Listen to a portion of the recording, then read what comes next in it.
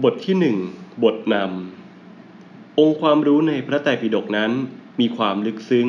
และกว้างขวางมากนอกจากจะมีหลักคำสอนเพื่อความพ้นทุกข์แล้วยังมีองค์ความรู้ครอบคลุมศาสตร์ทางโลกต่างๆมากมายอีกด้วยกล่าวคือครอบคลุมทั้งหมวดวิชามนุษยศาสตร์สังคมศาสตร์และวิทยาศาสตร์ซึ่งศาสตร์ทั้งปวงในทางโลกนั้นสรุปรวมลงได้ใน3หมวดวิชานี้มนุษยศาสตร์นั้นกล่าวถึงตัวมนุษย์โดยในโลกภายในของมนุษย์ได้แก่เรื่องจิตใจความรู้สึกนึกคิดคุณค่าของความเป็นมนุษย์เป็นต้นซึ่งมีสาขาวิชาย่อยเช่นวิชาศาสนาปรัชญา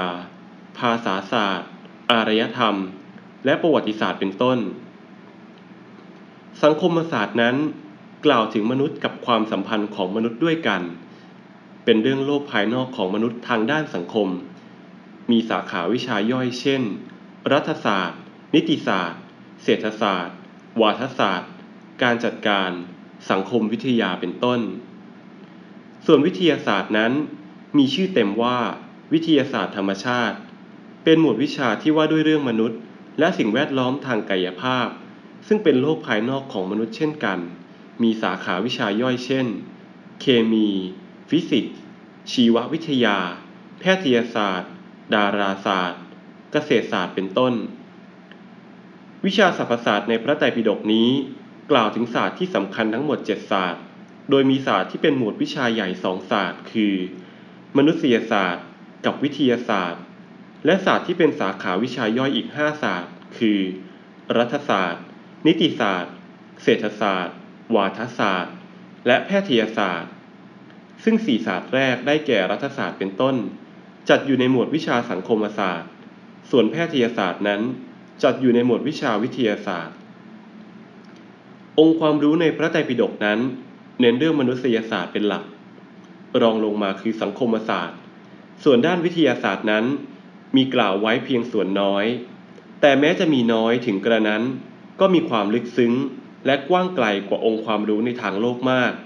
เพราะเป็นความรู้แจ้งที่เกิดจากการเห็นแจ้งด้วยภาวนามยปัญญา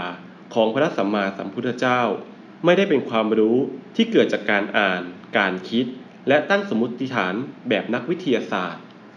ความรู้ที่เกี่ยวกับวิทยาศาสตร์ที่ปรากฏอยู่ในพระไตรปิฎกนั้นเป็นความรู้ที่น่าทึ่งมากกล่าวคือเรื่องโลกธาตุหรือเอกภพซึ่งเป็นสิ่งที่กว้างใหญ่ไพศาลที่สุดและเรื่องอะตอมซึ่งเป็นสิ่งที่เล็กจิ๋วที่สุดมองด้วยตาเปล่าไม่เห็นซึ่งนักวิทยาศาสตร์เพิ่งค้นพบเมื่อไม่นานมานี้มีกล่าวไว้ในพระไตรปิฎกและอรรถกถาเป็นเวลานับพันปีมาแล้วความรู้เรื่องเอกภพในทางวิทยาศาสตร์นั้นเพิ่งถูกพัฒนาขึ้นอย่างเป็นรูปธรรมเมื่อไม่กี่ร้อยปีที่ผ่านมานี้คือตั้งแต่กาลิเลโอในพุทธศักราช 2107 ถึง 2185 ได้สร้างกล้องโทรทัศน์สำหรับส่องดูดาวได้สำเร็จนำมาซึ่งการค้นพบเทหวัตถุในห้วงอวกาศมากมายเป็นการเริ่มต้นการศึกษาเอกภพอย่างจริงจังและพัฒนาเรื่อยมาจนถึงปัจจุบันในปัจจุบันการศึกษาเรื่องเอกภพก้าวหน้าไปมากเพราะมีเทคโนโลยีอันทันสมัยมากมายเข้าช่วยเช่นมีกล้องโทรทัศน์ฮับเบิลซึ่งถูกส่งออกไปโคจรรอบโลกสามารถตรวจจับภาพของเทหวัตถุในระยะไกลเป็นพันล้านปีแสงได้แต่ถึงกระนั้นอาณาบริเวณของเอกภพที่นักวิทยาศาสตร์ค้นพบเพิ่งได้แค่ 10-11% ของความกว้างของหนึ่งโลกธาตุขนาดใหญ่ที่มีกล่าวไว้ในพระไตรปิฎกเท่านั้นยิ่งไปกว่านั้นพระสัมมาสัมพุทธเจ้าตรัสว่าโลกธาตุไม่ได้มีเพียงหนึ่งเดียวแต่มีเป็นหมื่นเป็นแสนโลกธาตุเลยทีเดียวนี่คือความมหัศจรรย์ขององค์ความรู้ในพระไตรปิฎกทางด้านการแพทย์นั้นก็มีหลายอย่างที่น่าสนใจเช่นในสมัยพุทธกาลวิชาการแพทย์มีความก้าวหน้ามากถึงกับมีการผ่าตัดสมองและลำไส้ทั้งที่การผ่าตัดครั้งแรกด้วยการแพทย์แผนปัจจุบันในเมืองไทย